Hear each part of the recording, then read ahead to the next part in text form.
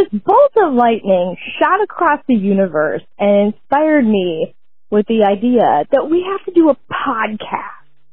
And that's what I wanted to tell you. We should do a podcast. Okay, bye.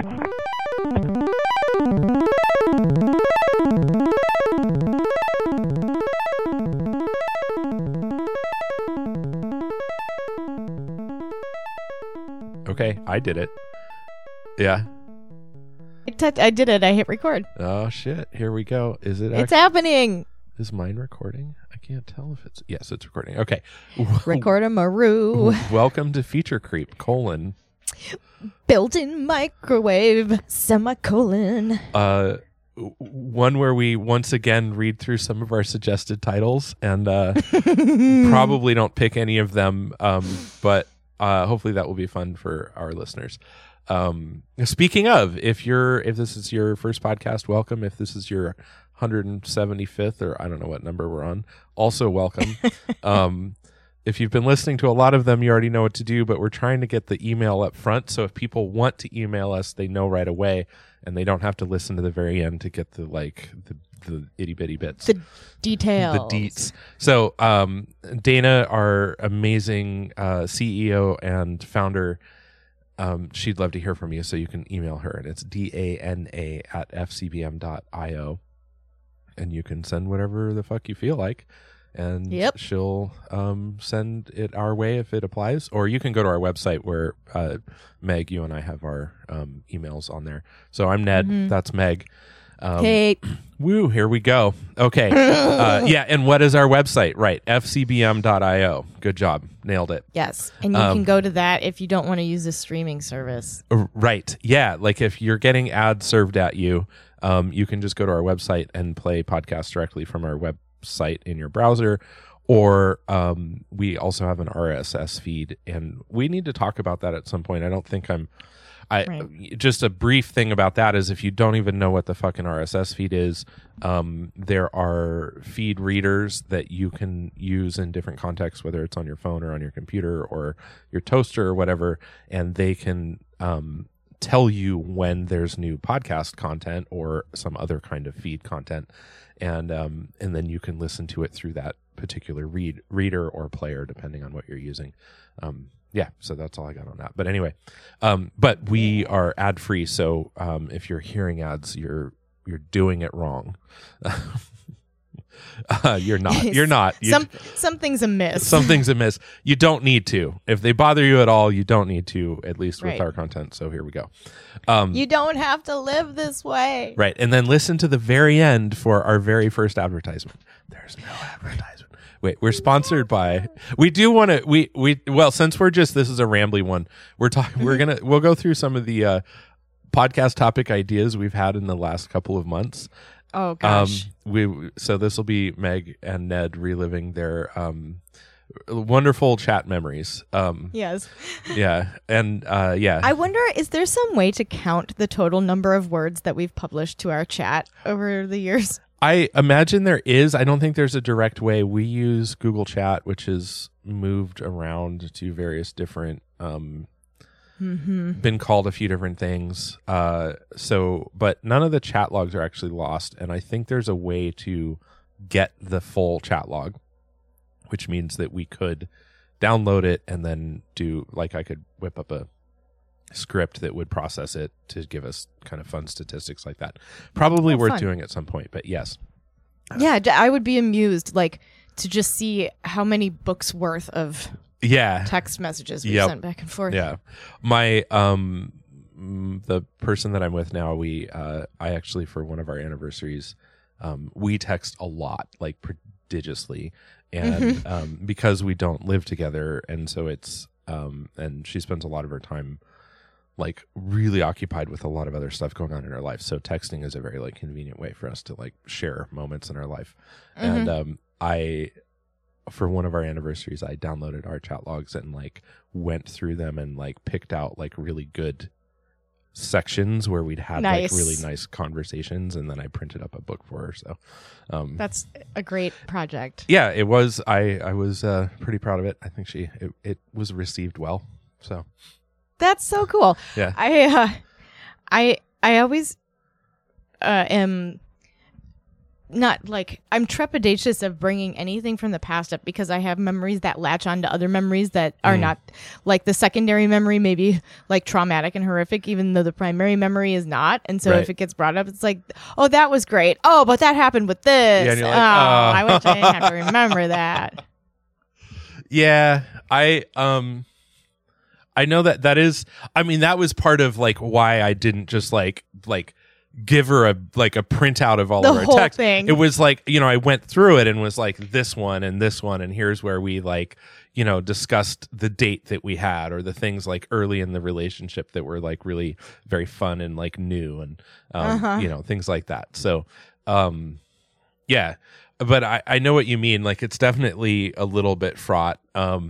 I one thing I think I appreciate about our relationship is that you and I, like, we have in our chat logs, doing the usual search for, so like the way we do this is we're texting each other, and we'll preface like a possible podcast title with the token or the string FCBM or underscore FCBM, and then that way, so then we can search it easily later on and like just look up like, oh, where's our little indicator. It's basically like almost functions like a hashtag. Yeah, exactly. Yeah, it almost functions like a hashtag. And so then we have this really great chat log, and then also I'm never like worried about like fishing through our chat log because we don't seem to generally cause each other too much harm. Right. We try not to. Yeah. So, and so anyway, so without further ado, here's some, I should just send this to you and you can skim through it as well. Let's see. How do I do that? Can I send the link to the search in the search? I think so. If you click that, does it pull up a ridiculous list? So here's one. Let's see. Yeah, so I liked your in March you said, here's a title for you. Okay. Brain interpretations, one word. Brain interpretations, that's great. It is good. Yeah. And a little pretext to that was I think you'd said something and I was like, oh, I always read demonstrably as demon monster rabbly. And then I was like, yeah, so my brain interpretations, which you then said that's amazingly good. Yeah. So here's one. Long live conceptual art, rest in peace, Dan Graham. Oh, yeah. Dan Graham was a conceptual artist, hence my title, who died on February 19th, so not that long ago. He was a really interesting guy. He was, if you look him up on Wikipedia, it says that he was an American visual artist, writer, and curator in the writer-artist tradition. In addition to his visual works, he published a large array of critical and speculative writing that spanned the spectrum, from art theory and reviews of rock music. He made magazine-based art. He did a lot of work on cultural phenomena. He did video art, which makes me think of, that's Knox Harrington, the video artist. Yes. And he did like big sculpture structure installations. Yeah. He did stuff with like CCTV. So he was like, he did some really cool stuff, and I don't know, he died recently. He was kind of an interesting looking guy. He had like a beard, kind of a bushy white beard, and like short white stand-up-y hair. And in this particular picture, he's wearing kind of like a weird Hawaiian floral shirt. I mean, it's just like not who you think of when you think of like he doesn't strike people me who take themselves too seriously. Right. Yes. Yeah. I was gonna say not too pretentious and not the right amount of seriousness, right? For making it on the long haul. I feel like if you're just too serious, it's like you're just gonna burn out. Like I don't know. Yeah. I've noticed at my work lately that like I am clearly like a less serious actor. I get like, I feel like that isn't like I'm serious about the work, but Yes. when we have these interactions, like nobody, like everything just feels like so fucking like clinical, and I'm like, because I work remotely, so there's really very little opportunity to like have the more sort of cultural emotes that you might, find in the workplace. And so I like we use various chat systems and ways to communicate, email, written, Zoom chats, etc. And I'm just like, why is no one laughing at some of this shit? Like, I know, like shit goes down, and I'm like, can we just like laugh about the absurdity of like how ridiculous this thing that just happened is, and like we're gonna solve it. We're solving it, and usually I try to wait till the end of the meeting, so like everything's wrapped up. It's like it's good. I'm not gonna just like start in with like dumb jokes to like derail everything. But it's like, it's like the end of... you should. Maybe I should. Maybe. Have you tried this before? Because I've seen other people do it, and I get why that would be really irritating, because like I don't know what other people's agendas are, and like they have, like anytime there's a discussion on a Zoom meeting, like usually there's somebody there who's like, this is a big deal for me. And so I'm definitely not. If I call the meeting and I start the meeting, like I might do that, but I'm not going to like go into somebody else's meeting and like start with like, hey, everybody, look at me doing this dumb thing. Whereas, start smearing shit all over the walls. Start smearing shit all over the walls. I wait till the end, and then I smear shit all over the walls. Perfect. Yeah. Yes. No, but it's, I mean, when I you think really want to end a meeting, just smear shit all over the walls. Right.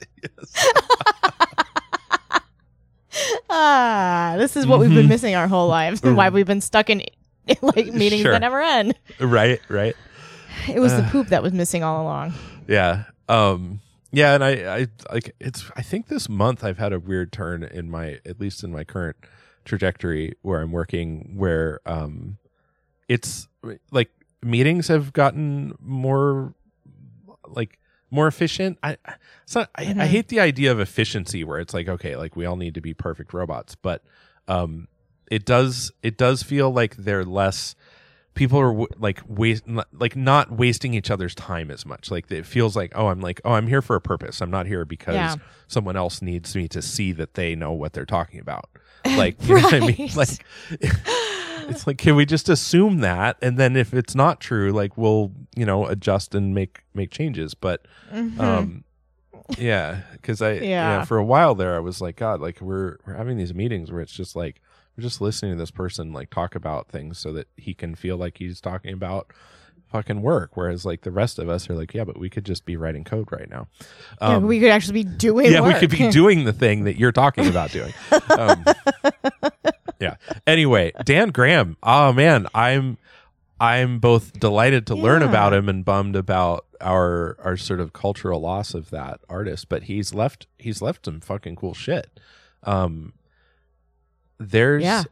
artwork is pretty great. Like there's a lot of sculptures, I would guess. Like I'm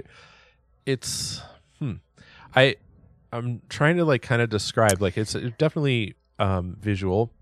Yeah, there's some of his work is featured at the Walker Art Center, and it's a series of mirrors that are at right angles to each other, and you can see through them, but they also reflect. And so depending like a on one-way mirror kind of idea. Kind of, yeah. So like when you're standing amongst these vertical sort of mirror windows, your reflection appears in a bunch of different places. Oh, cool. And is like, it looks almost like a hologram, like in the movies or something, where there's an image of you, but also it's translucent, and so you're there but not there. Right.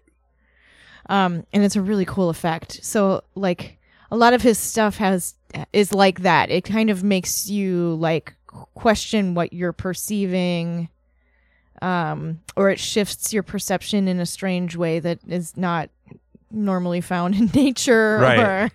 Or, he did some really cool stuff. I am a huge fan of conceptual art. And I was just going to say that and leave it at that, but then I thought, well, that's really boring. Like, what if people are like, what the fuck even is a conceptual art? Yeah. Like there's a sort of metal. So there's a piece in Stuttgart, Germany, that he created in 1993, called The Gate of Hope, and it's a so essentially a 3-sided pyramid. Well, it's not a complete pyramid. It's sort of chopped on one side, so you can walk through it, and then it's sort of made up of these like smaller triangles, and some of them seem to be filled in with also that kind of reflective, sort of semi-reflective mirror. It's I would say, how big is it? So I'm just kind of like looking right now. Let's see. So the Wikipedia page on it is in German. How funny. Excellent. Let's see if I can parse this. So I think that it's roughly 5 meters tall. So what's that? That's like 6 yards, 5. I forget which way. So 16.4 feet. Yeah. So so five and a half yards tall, or 16 feet high. Yeah. Okay. Yeah, and then it's just kind of this like bilateral triangle that then kind of like reduces down, like if you had a funnel, like you think of a cone, and then you lay it on its side, but then instead of a circle projecting the cone, it's a triangle, like a equilateral triangle that projects a cone. Then that's kind of what it looks like. And I really love this photo. It's kind of, I recommend people, if they're sitting around right now and you can look it up, look Gate of Hope in Stuttgart, Germany, or Gate of Hope Dan Graham, Graham, and look at the photo. It's kind of I like it. I think what I like about this is that it's just in this, like, it must be like in this park, or like on the side of this path that kind of winds down on the side of a park. So there's kind of a hill with some trees and some building I can't see off in the background, and then there's this Gate of Hope artifact that Dan Graham made, and it's looks like it's made out of stainless steel. I'm assuming it does. Yeah, it's very like, it's not quite chrome, like it's not reflecting tons of light and super shiny, but it's some kind of like silver industrial metal type. Yeah. And then if you look at it, like, it's got a little bit of graffiti on it, and I like that. I mean, I think I like that just because it feels like I don't know. It feels like it's just, that's where it is. This is where it's, this thing that this man has built is like, been, people have visited it, Right. Yeah, I do see that. It's just like graffiti tagging. That's It's not like some, like magical work of like, street art. It's just like various tags. Someone was here. Yeah, someone was here, or, I'm not very up to date on German street tagging, so this kind of reminds me of that pyramid that's over the Louvre. Oh yeah, yes, yeah. Like just kind of like, it's not completely the same because it's not a full pyramid. The one side, well, 2 bits of it are open. One full side is open, and then that part that's truncated and cut off is open, so that it's like a doorway inside of a doorway or whatever. Yeah. It sounds confusing as I'm saying it now. Like, just Google it. just Google it. Just Google this cool art piece. What is it called? Gate of Hope. Gate of Hope. Gate of Hope in Stuttgart. In Stuttgart. Yep. Yeah. If you go, when I typed in Gate of Hope, it like popped right up. Oh, awesome. Yeah. It's really cool. Yeah. I like that one. I sent you a link to a picture of the installation that he has at the Walker, which, as I mentioned, is all at right angles and is very boxy and square and stuff. Yeah. But it is neat and makes this sort of like 4-way reflection. Because there are mirrors that at one point in the sculpture, they're positioned in sort of like an X or a cross, and so if you stand inside you're standing in the crook of a 90-degree angle with two other walls pointing away from you in the opposite direction. And so you have a bunch of different reflections of things around the ground, what you're standing on, the sky. It looks really cool. Yeah. And Yeah, it really looks cool. I looked up what conceptual art is. Oh. It's here we go. Yeah, right. What, So, at a time like this? At a time like this? Yeah, I was like, because I understand what conceptual art is, but I can't describe it in like a accurate language necessarily. I'm sure there's like vocabulary about it that I'm not aware of. So I'm just gonna read a couple of things here. Conceptual art, also referred to as conceptualism, according to Wikipedia, Woo, is an art isms. I just love a good ism. Is an art in which the concepts or ideas involved in the work take precedence over traditional aesthetic, technical, or material concerns. So I think what I like about this is the fact that it doesn't follow rules, and you can really be free to use any kind of construct that you need to get across some concept that you're trying to convey. Right.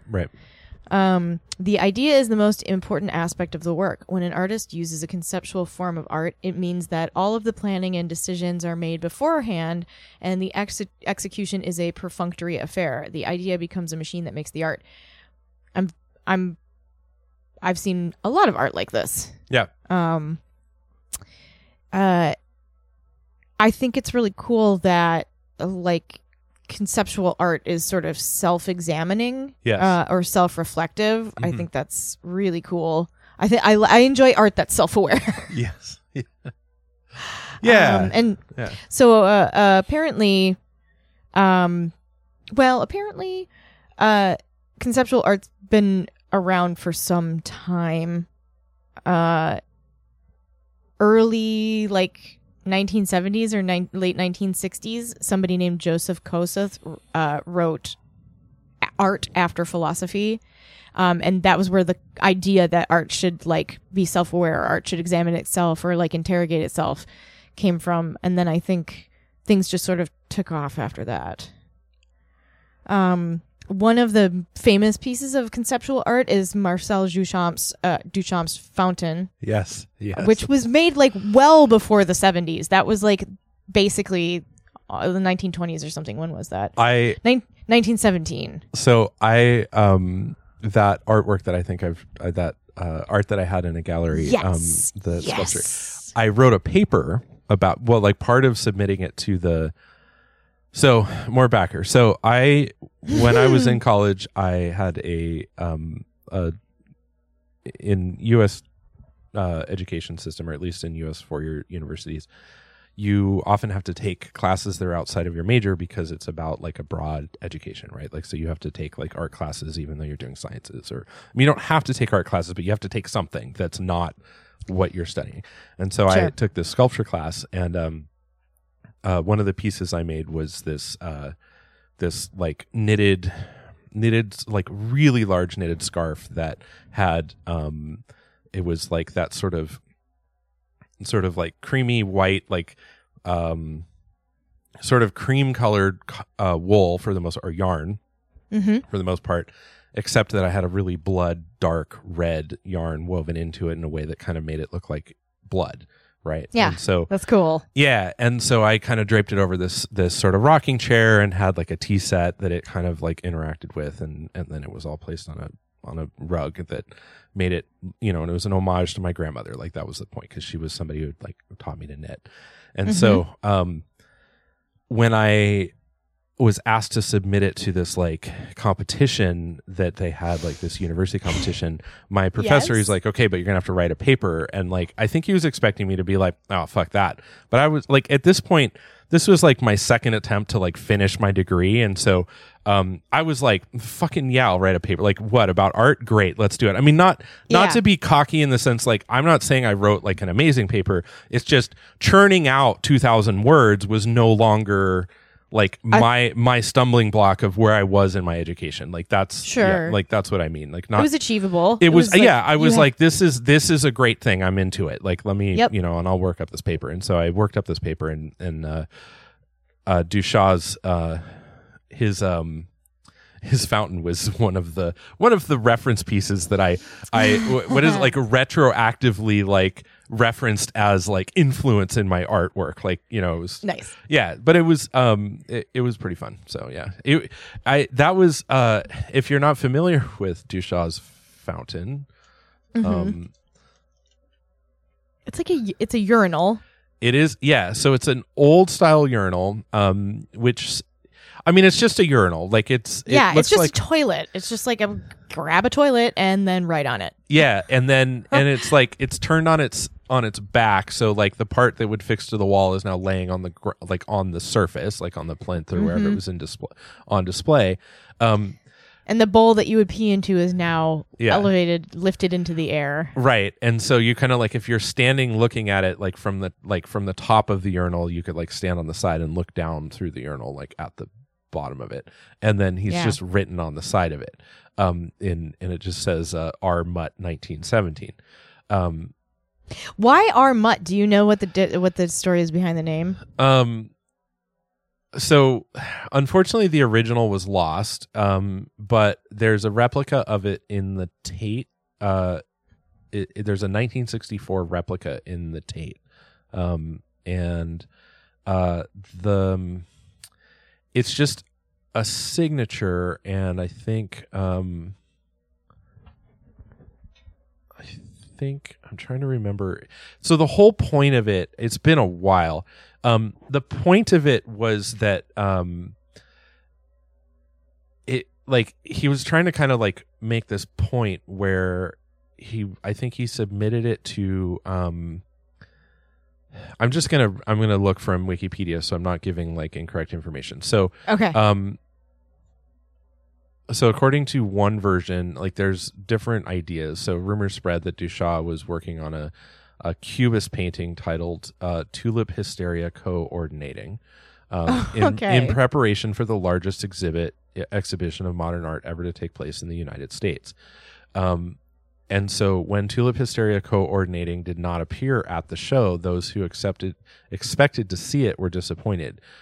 But the painting likely never existed. According to one version, the creation of Fountain began when accompanied by artist Joseph Styla and art collector Walter Arnsberg, Duchaw purchased a standard Bedfordshire model urinal from the J.L. Mott Ironworks on Fifth Avenue. Yeah.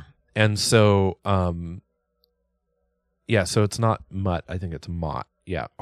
But okay. So let's see. So then he says the artist bought the urinal then the article states or goes on to say, Duchaw brings the urinal back to his studio on West 67th Street. So this is all in New York.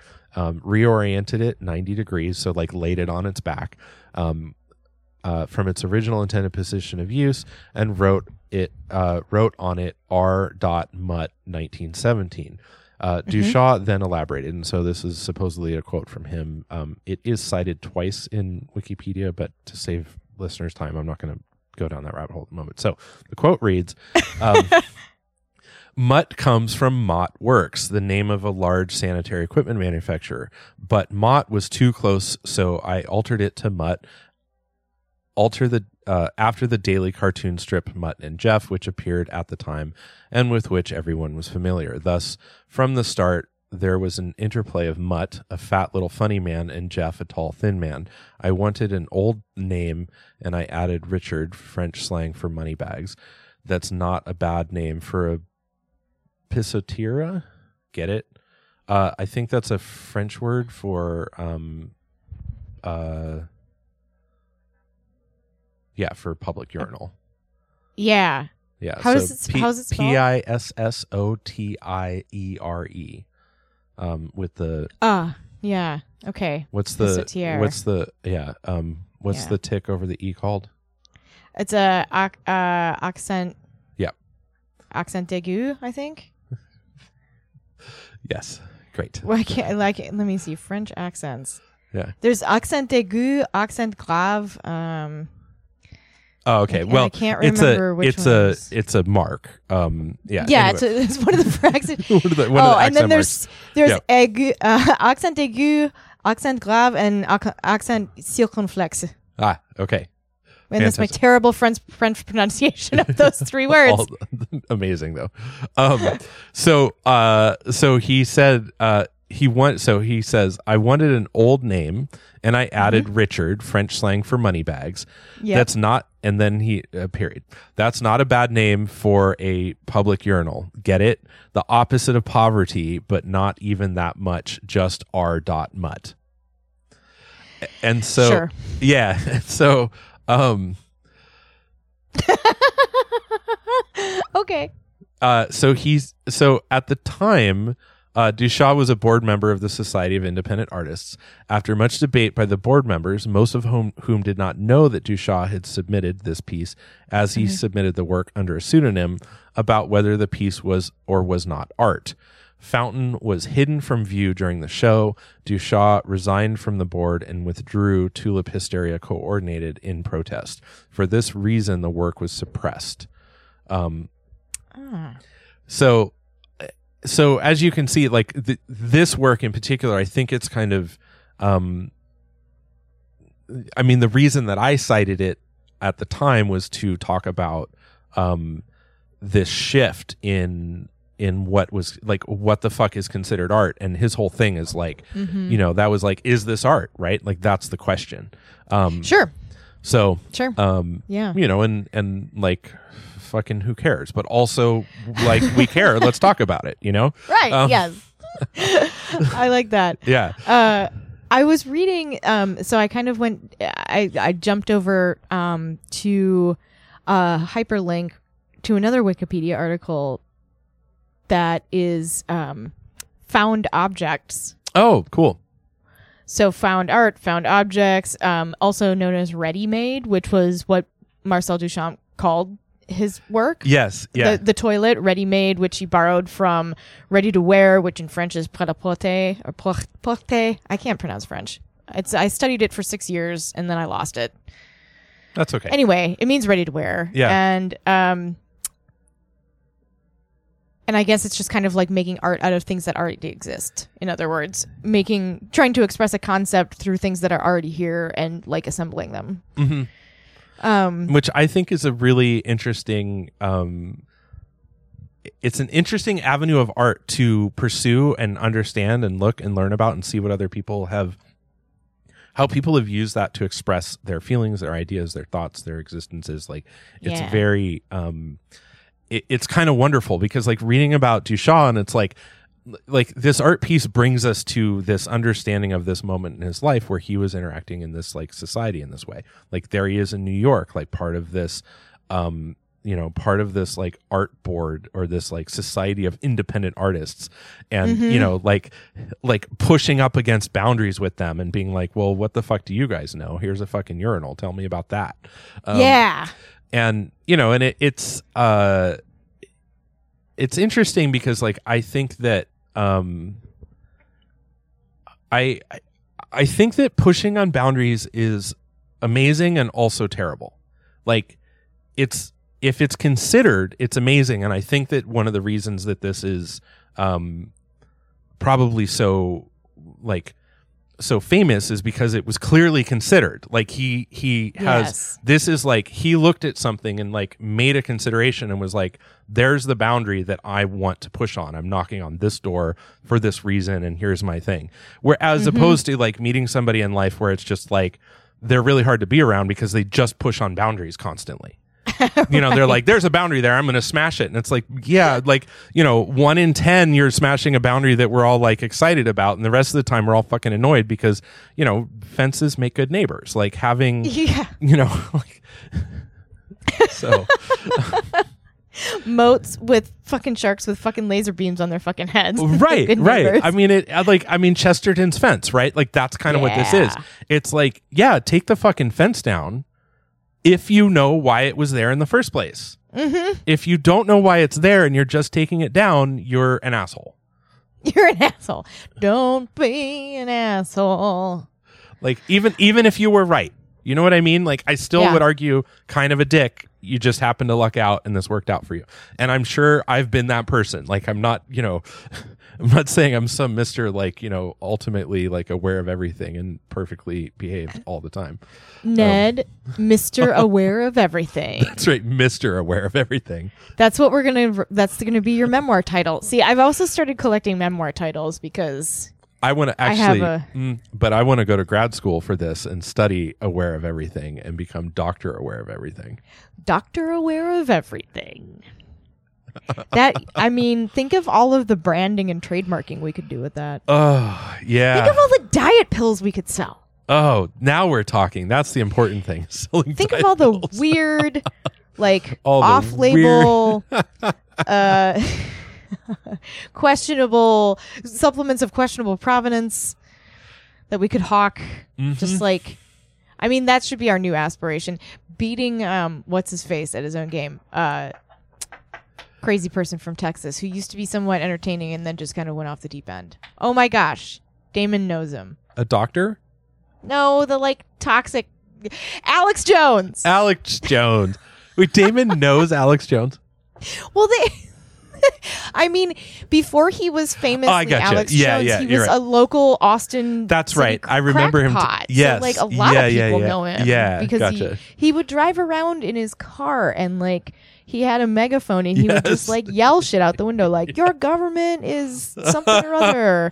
And the fucked up thing is that like before he went completely bananas. Yeah. And like just unscrupulous, over the top, unverifiable shit. He had a lot of shit to say about Waco, and he wasn't wrong. Even a stopped clock is right twice a day, but yeah. As the saying goes. But the criticisms that he levied about Waco, as far as I understand, I haven't sat and listened to archives of Alex Jones or anything like that. But Damon was telling me about it. But that's on the table. Like, back when that happened, it was like, I don't think other people really understood how fucked up that situation was. And it wasn't fucked up just because it was a cult. It was the way that the United States government handled it was a big clusterfuck. Like, not good. Right. Not good at all.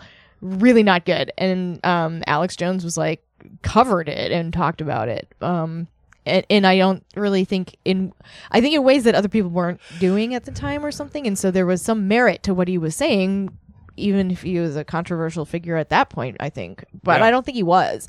I think that was too early. Anyway, yeah, he was in like a Richard Linklater film, whichever one that was. Maybe I think it was the one before A Scanner Darkly, that had kind of like, a Waking Life. Oh, yeah. Huh. Not that I remember he was in there. I just remember that movie. Yeah. So it was kind of funny because so Damon and I have known each other since 2016. And he's been telling me about Alex Jones the whole time we've known each other, more and more keeps coming out. It's not like he's being secretive about anything, but it's like, how often does it come up? And the way you said that, I'm imagining he's just like, I fucking told you, I've been telling you this, but I know Damon well enough to know that he's just like, when it comes up and it's topical, he's like, oh yeah, Alex Jones, this thing when I was 15 or I don't know how old he was, but yeah. And so when we were talking about this stuff, he was like, here, listen to this kind of like funny thing. And so I'm listening to this thing that some Alex Jones recording. Yeah. And I'm like, okay, am I like a crazy psycho? Because he hasn't said anything to me that I find alarming yet. And then it was like 5 minutes into the video when I said this and Damon's like, just wait. And wait. Almost immediately after I said that, he was like, and something else. And I was like, whoa, what hard right turn that just happened there. It was like, you should be suspicious of your like people who are trying to tell you what to do or whatever. And I'm like, yes, they clearly have a motive. So figuring out what that is might be helpful. Right. Or I don't know. It was just stuff that wasn't like completely off the map. And then, and then it went off the map. Oh, that's funny. And I was like, oh, there it is. Yep. We do disagree on quite a bit. Alex Jones turns out. Yeah. Alex Jones is what Alex Jones is doing conceptual art. No, it's just snake oil sales. Yeah. I mean, that's where, I think when I said like, oh, is this art or is it not? Is this art or is this bullshit? Like, any art discussion, is it worth it or is it garbage? That's the problem with most like abstract ideas, right? Like one could argue that it is a kind of weird abstract art that Alex Jones is doing, but that doesn't, like, is the real question is like, is it worth discussing, and does discuss? Yeah. Is it worth the discuss?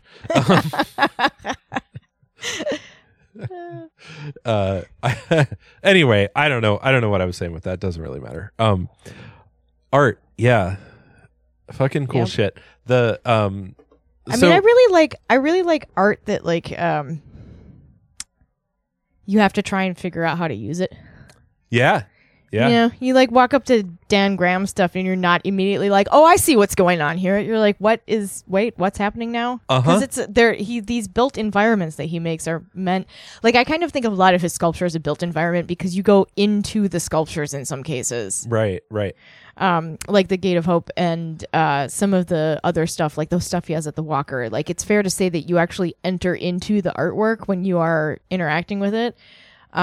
And I really like that sort of like in-out sort of transformation that happens. Like, now you're inside the art, now you're outside the art, now you're inside the art, now you're outside the art.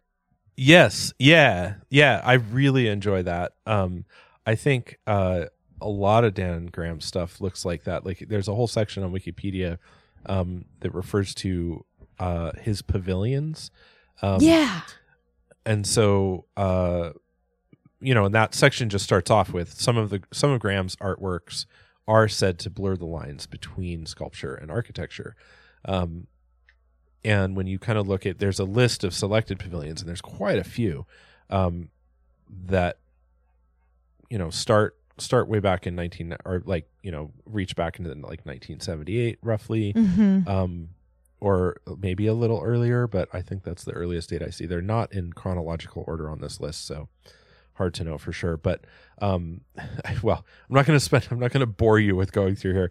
Anyway, Dan Graham did say something that's fucking cool. Yeah. Just the one thing I'll tell you about. Art News talks about his puppet rock and roll performance at the Kitchen. Oh, cool. Yeah. So apparently, his puppet rock and roll show was called "Don't Trust Anyone Over 30." Nice. And it was at the Kitchen, which I think is like a famous art space in New York, or was. Dan Graham, the thing that he presented in the Kitchen that night said that he said was recorded from a performance at the Walker Art Center. So it must have been at where his art is now at the Walker, that you can just go and interact with. The Walker Art Center in Minneapolis is like a contemporary modern art museum, and then it has an indoor component to it, like it's a building. But then also there is a big, massive outdoor sculpture park that you can just walk around in for free. It's not, you don't have to pay money. And a lot of what they have is really like avant-garde and strange and sort of like challenging art. Like, it's not obvious, you don't walk in and it's like, 30 paintings of like fucking vegetables on a table. Or like, here's pictures of naked women. You know what I mean? Right. It's like, what? Well, I'm not even sure what I'm looking at right now. In fact, the Walker Art Center itself is kind of an interesting building because it was renovated, and they put cladding on the outside, this like weird silver cladding. I don't think we ever drove past it when you were visiting, but we will. We'll go to that. We'll just take a tour of all of the sculpture parks while you're here. I'm in. And so the outside of the Walker Art Center building itself has this metal cladding. And it looks like, to me, like a giant robot monkey head. Which is what I tell people when I give instructions. You're going to see this building that looks like a giant robot monkey head. That's great. But yeah, so this art that he did at the Kitchen was It was a show that takes place during the 1960s, and it involves a 35-year-old presidential candidate named Neil Skye, which he modeled after Neil Young. And the title of the performance came from Jack Weinberg, who was an artist at UC Berkeley. And he was a member of this free speech movement in the 60s. And when Dan Graham started making his art, it was in the 1960s. And he says of his own play, the plot is loopy and absurd and inspired by Billy Wilder's comedies. And mostly he just did it for fun because all art should be fun. All art should be for fun. And I love that. Yes. I'm like, yes. Yes. Yeah. That's great.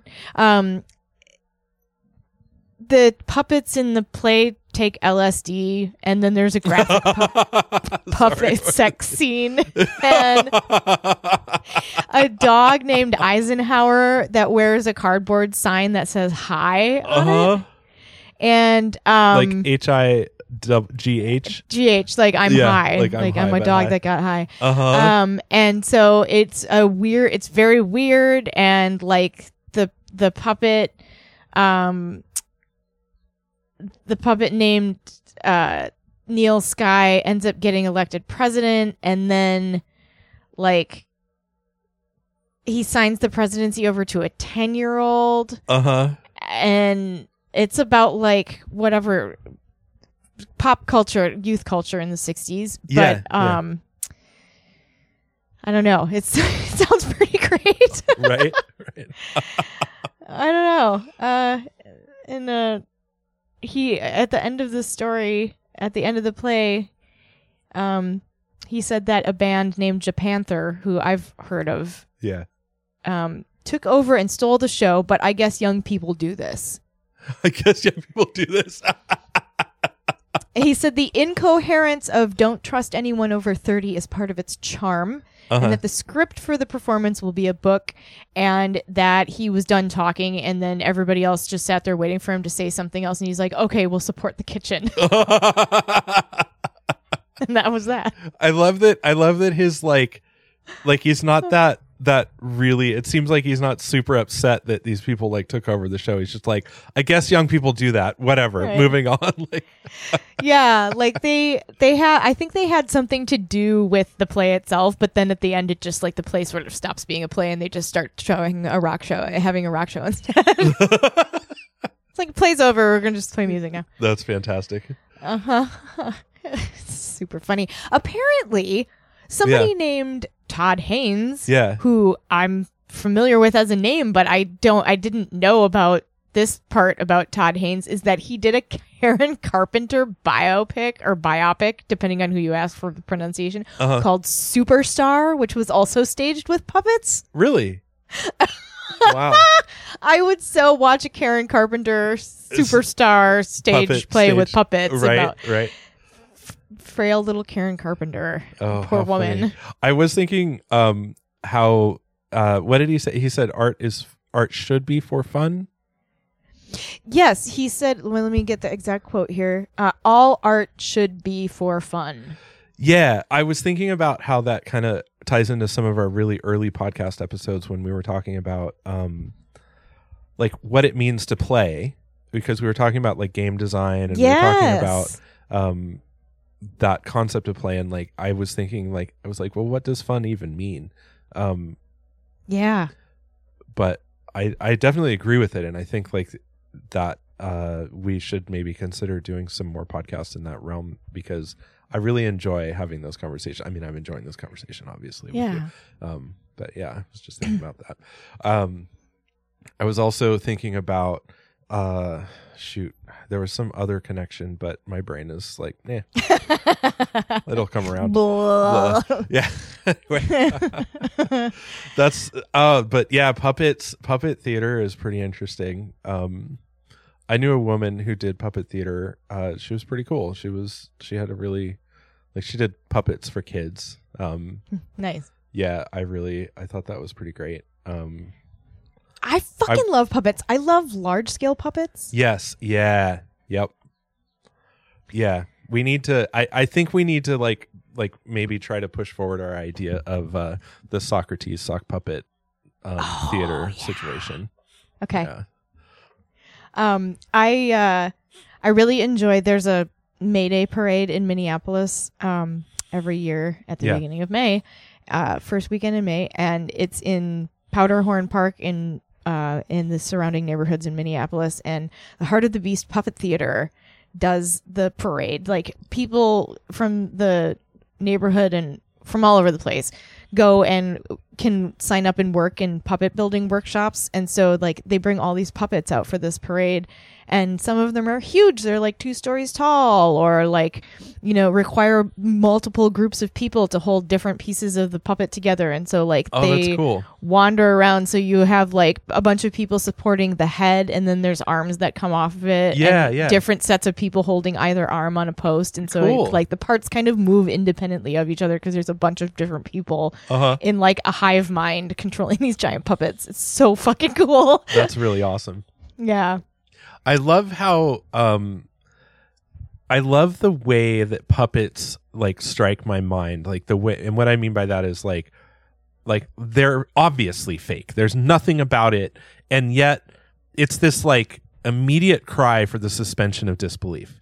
Like if you like, even someone who's not that great at puppetry, like amazing puppetry can really like be a sight to behold.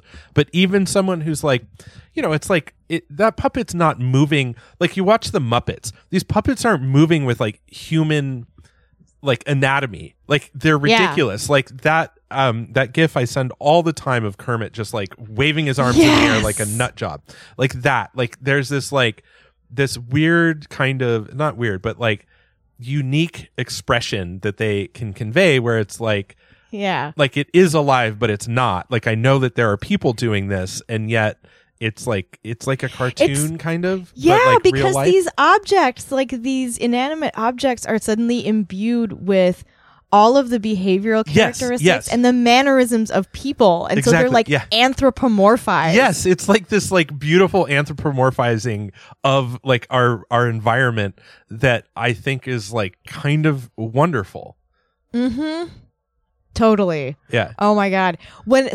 Did you ever watch Fraggle Rock? Oh yeah, I love Fraggle Rock. Fucking love Fraggle Rock.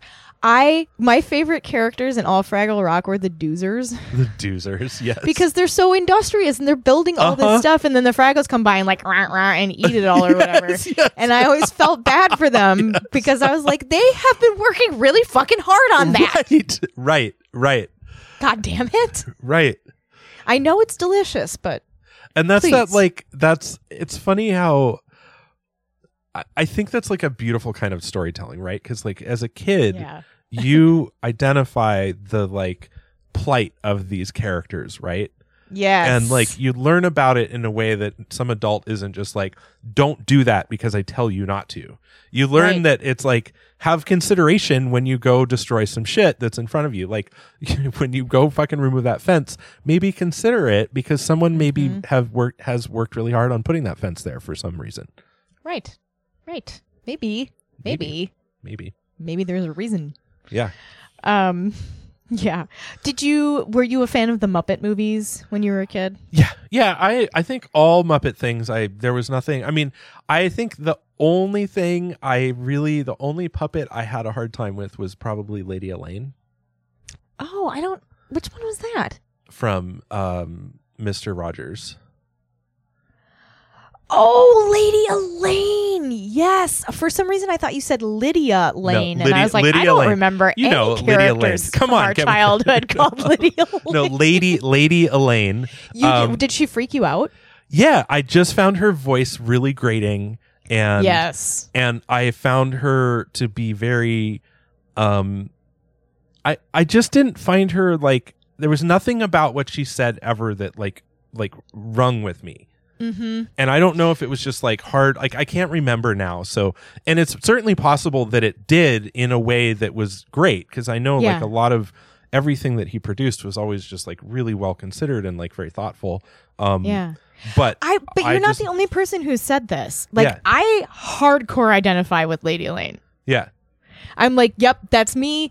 If I had to be a character on Mr. Rogers' Neighborhood, I would be that. That would be the character. That or who's Mr. McFeely, the mailman? Yes, Mr. McFeely was the mailman. I really dug him too. And I also really identified with feeding the goldfish every time on the episode. Oh, yes. Extreme regularity, really, like, gotta feed those goldfish. Feed the goldfish, there goes the trolley, there's Lady Elaine or whatever. Like, it's just the doozers and they're like right angles. I'm like, yep, this makes sense. Let's just keep doing this. This feels good, right? Just like my obsessive compulsive coming through. Even when I was a kid, like, oh my God. Speaking of, like, I don't know why this reminded me of this, but did I tell you about, like, how I was talking to Damon about alternative views of math? No. So this is you'll find this amusing, I think. Yeah. So like the more complicated the math is, the more, like, if you've got a really complicated concept and you're trying to explain it mathematically. Yes.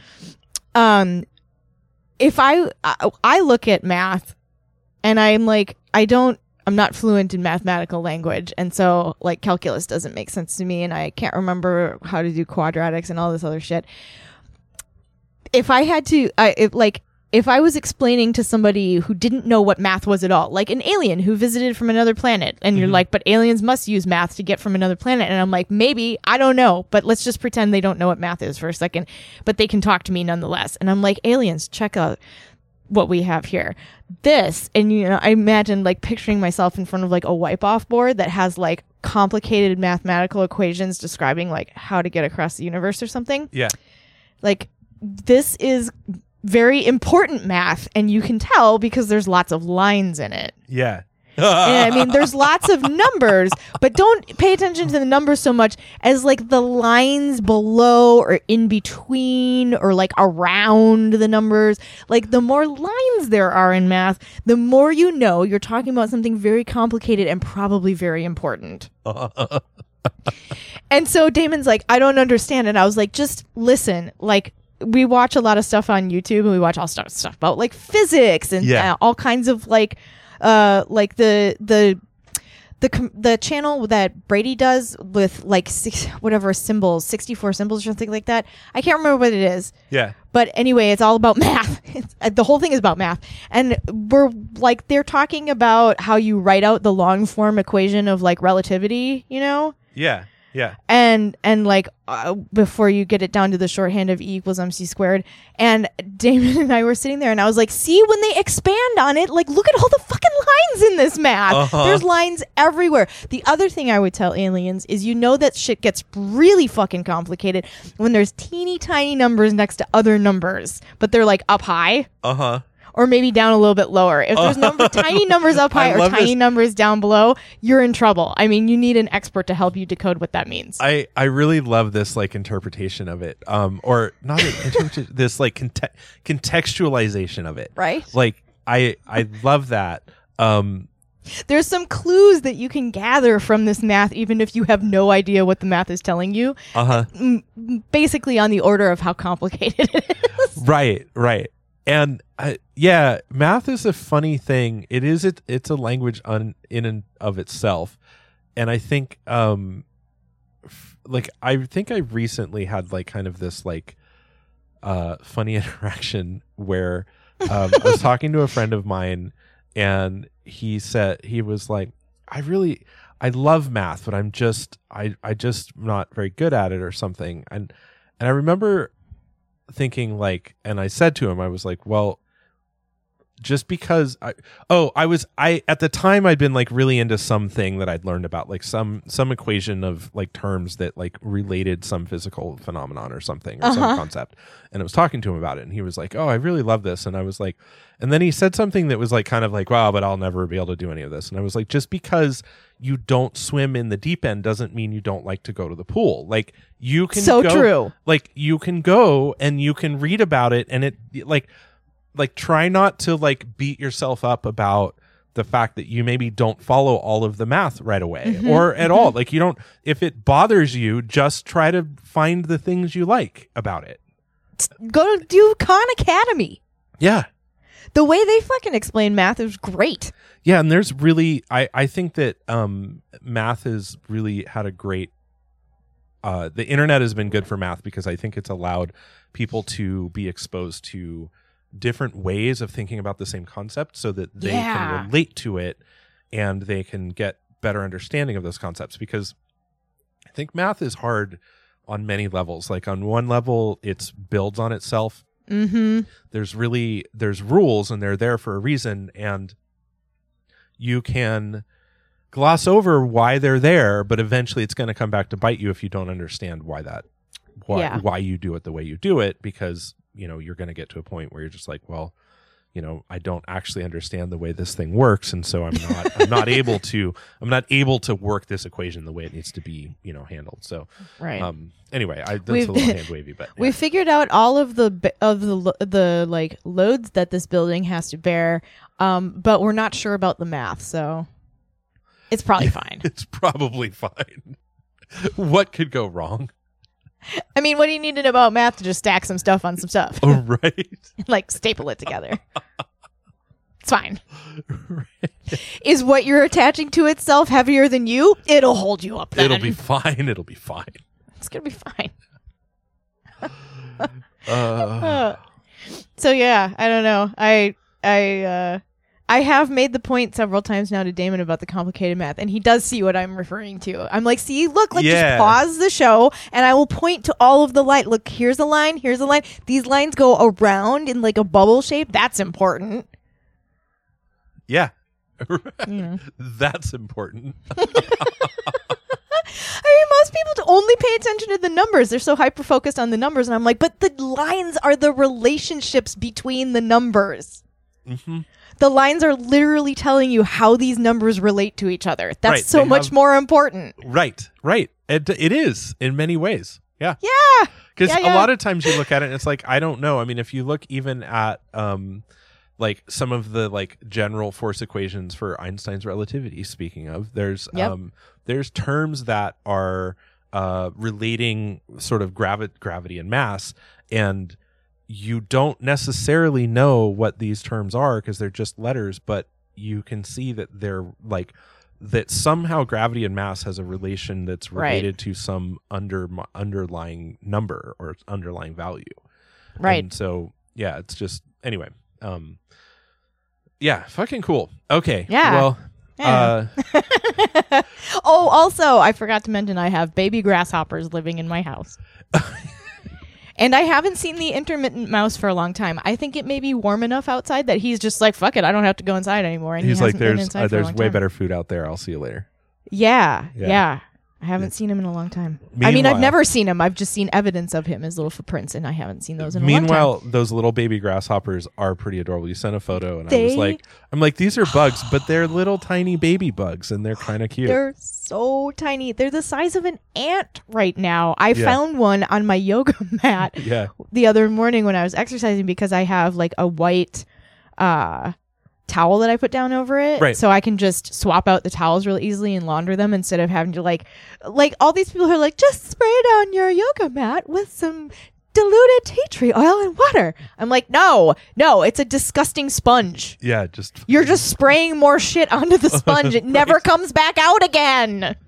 So I don't want to do that. So I got these towels that like are the exact measurement, and I just lay them down over the top of it, and they're white. And so there was this tiny little, I saw something like a chunk of something on the mat, and I was like, got my little face down to it. I was like, what are you? And it was a tiny little grasshopper. And I was like, what? And I tried to grab him, and he jumped so high. Mm-hmm. He jumped right over my hand. And so I've been catching them all over my living room and taking them over to the plants. Like they're destroying a plant that's in my house. Yeah. But it's fine. It's a basil plant. It will grow back healthier than it was to start with. Sure. And so for right now, all these little... all these tiny little grasshoppers, they must have hatched from a plant that I brought in to overwinter from outside that wouldn't have survived the Minnesota winter. And so... they just, a horde of them showed up. I mean, they're cute now. I can understand how this becomes a biblical plague at full size. Really quick, yeah. Real quick. Maybe that's a good segue to the idea I had, which is if they are just eating the basil plant, and people do eat grasshoppers, and would they taste like basil? See, this is an interesting question. I don't know if I can chomp on one. I'm not suggesting you do. It just popped into my head. It's yes. like, because I was just the other day, somebody mentioned about how maybe we were talking on one of the other podcasts about we've recorded a lot in the last couple of days, which is fantastic. The idea that insects are a very efficient way to create proteins, like complex proteins. Yeah. But like, how many insects do you have to eat to get a decent serving of protein? I don't know. Like, I haven't done like any actual follow up to see whether that statement was true or like what that actually means. It was rolling around in my head that it was like, oh, if there is this like this push, or at some point like insects become more of our daily diet. I think there's actually a handful of insects that are like pretty staple diet of American diet, but we don't know it because they're ground up into dye or whatever flavoring or whatever they're ground up into. Yeah, cochineal bugs. Yeah, that's it. Yeah. But otherwise, I was just thinking like, oh, well, if you can raise some basil grasshoppers, maybe basil grasshoppers are actually kind of tasty. I have no idea. Yeah. I mean, this makes a lot of sense. Like cows that are finished on grass, for example, have a much different flavor to their like meat or whatever than other types of feed. And gosh, yeah, that absolutely makes sense. Sure. Yeah. And basil is so pungent. Like it's so basil pungent. essential oils, you would think. I was actually very surprised that they were eating that plant. Yeah. Because when I've had basil in my yard, I've never had anything attack it. Mm-hmm. And so, I mean, same. maybe Actually, like growing basil has always been one way that I've like, a basil in my garden means like less insects or less pests. Yeah. Not less insects. Yeah. So I was really surprised that they were eating it. They also have started chomping on some sunflowers that I was growing that just didn't really flourish indoors. It's hard to grow certain types of sunflowers because they have tap roots. Right. And these ones have just kind of languished. Some of mine are doing fine. Some have languished. Anyway, they've started it on those sunflowers. In addition to the basil, they've blessedly left the ficus tree that I'm growing alone because ficus trees are so goddamn fussy. And the fact that this one is thriving makes me like, I'm so protective of it. I also got a maidenhair fern, and I have failed repeatedly at ferns. There are certain things I cannot grow to save my life, and other things I just like flourish, and I barely have to take care of them. And for some reason, poppies, I have had zero luck growing poppies, with the exception of California poppies, but none of the big like breadseed poppies or the ones with the really large heads or the peony poppies. Right. Or like Icelandic poppies. None of them. I can't get any of them to grow. I don't know why. Everybody's like, they're just so easy. I'm like, I have put down upwards of 50,000 fucking poppy seeds and I'm getting nothing. And it's in areas where other things are growing. So I'm like, I know the ground isn't cursed. Oh, anyway. Yeah. They have attacked the basil. They have attacked the sunflowers. They have also eaten part of my canna lily, which I was surprised by because that's a very thick leaf. I was like, how'd your little tiny teeth get around that? Little grasshopper teeth. Little teethies. Yeah. I mean, I don't mandibles or whatever they have. Right. Yeah. They're so cute. But man, do they do a lot of damage in a very short amount of time. Holy smokes. Yeah. I forget. I was driving somewhere in the Midwest, and that was the first time I like drove through a cloud of grasshoppers or locusts or whatever they were, and it was just like, oh, now I get it. Like, I mean, I knew before, like I'd been told and I understood conceptually, but to like drive through it, you're like, oh, these things will like decimate a field of crops in like a day. Yeah. And then move on. Like, just holy shit. Yeah. Yeah, it's fucking amazing. Yep. So yeah, they're cute now. I mean, I haven't got like hundreds of them. I've seen, I would say maybe 10 at a time. Yeah. So there's probably plenty that I'm not seeing because they're so tiny, but largely they're on the plants near the windows, and so when it's warm enough, I'm just going to open the windows and put the screens up, and like they're all going to hop right outside, I'm sure. They're all waiting basically to get outside. There's a bunch of box elder bugs that are like, let me out before I die. And then there's like these grasshoppers that are like, I'm just getting started. Right. And they all need to exit the house as soon as possible. And this whole fucking week, it's freezing cold rain that's like, oh, is that ice on the windshield? So it's not, they can't go outside. We are all here in spaceship far shore, just Just waiting it out together. Thank goodness there's an abundance of food in here. mhm. So yeah, All right. that's all I got. Fantastic. Well, that is also an hour, and Woo! we'll still have to wait for Color of the Day a little longer, unfortunately, because somebody has not done the research team a solid, so they're still on hiatus. But we'll get them. Situated. They're on essentially a unlimited unpaid vacation. Yes, unlimited unpaid vacation. So, it's fine. It's fine. This is fine. What could go This is wrong? fine. Everything is fine. Everything's fine. Cool. Well, thanks for listening, everybody, and send us an email if you want to get a hold of us or have some thoughts or ideas about this podcast. And if you made it to the very end, amazing. Yeah, cool. Okay. Sweet. Sweet. Wee. Okay, bye. Okay, bye.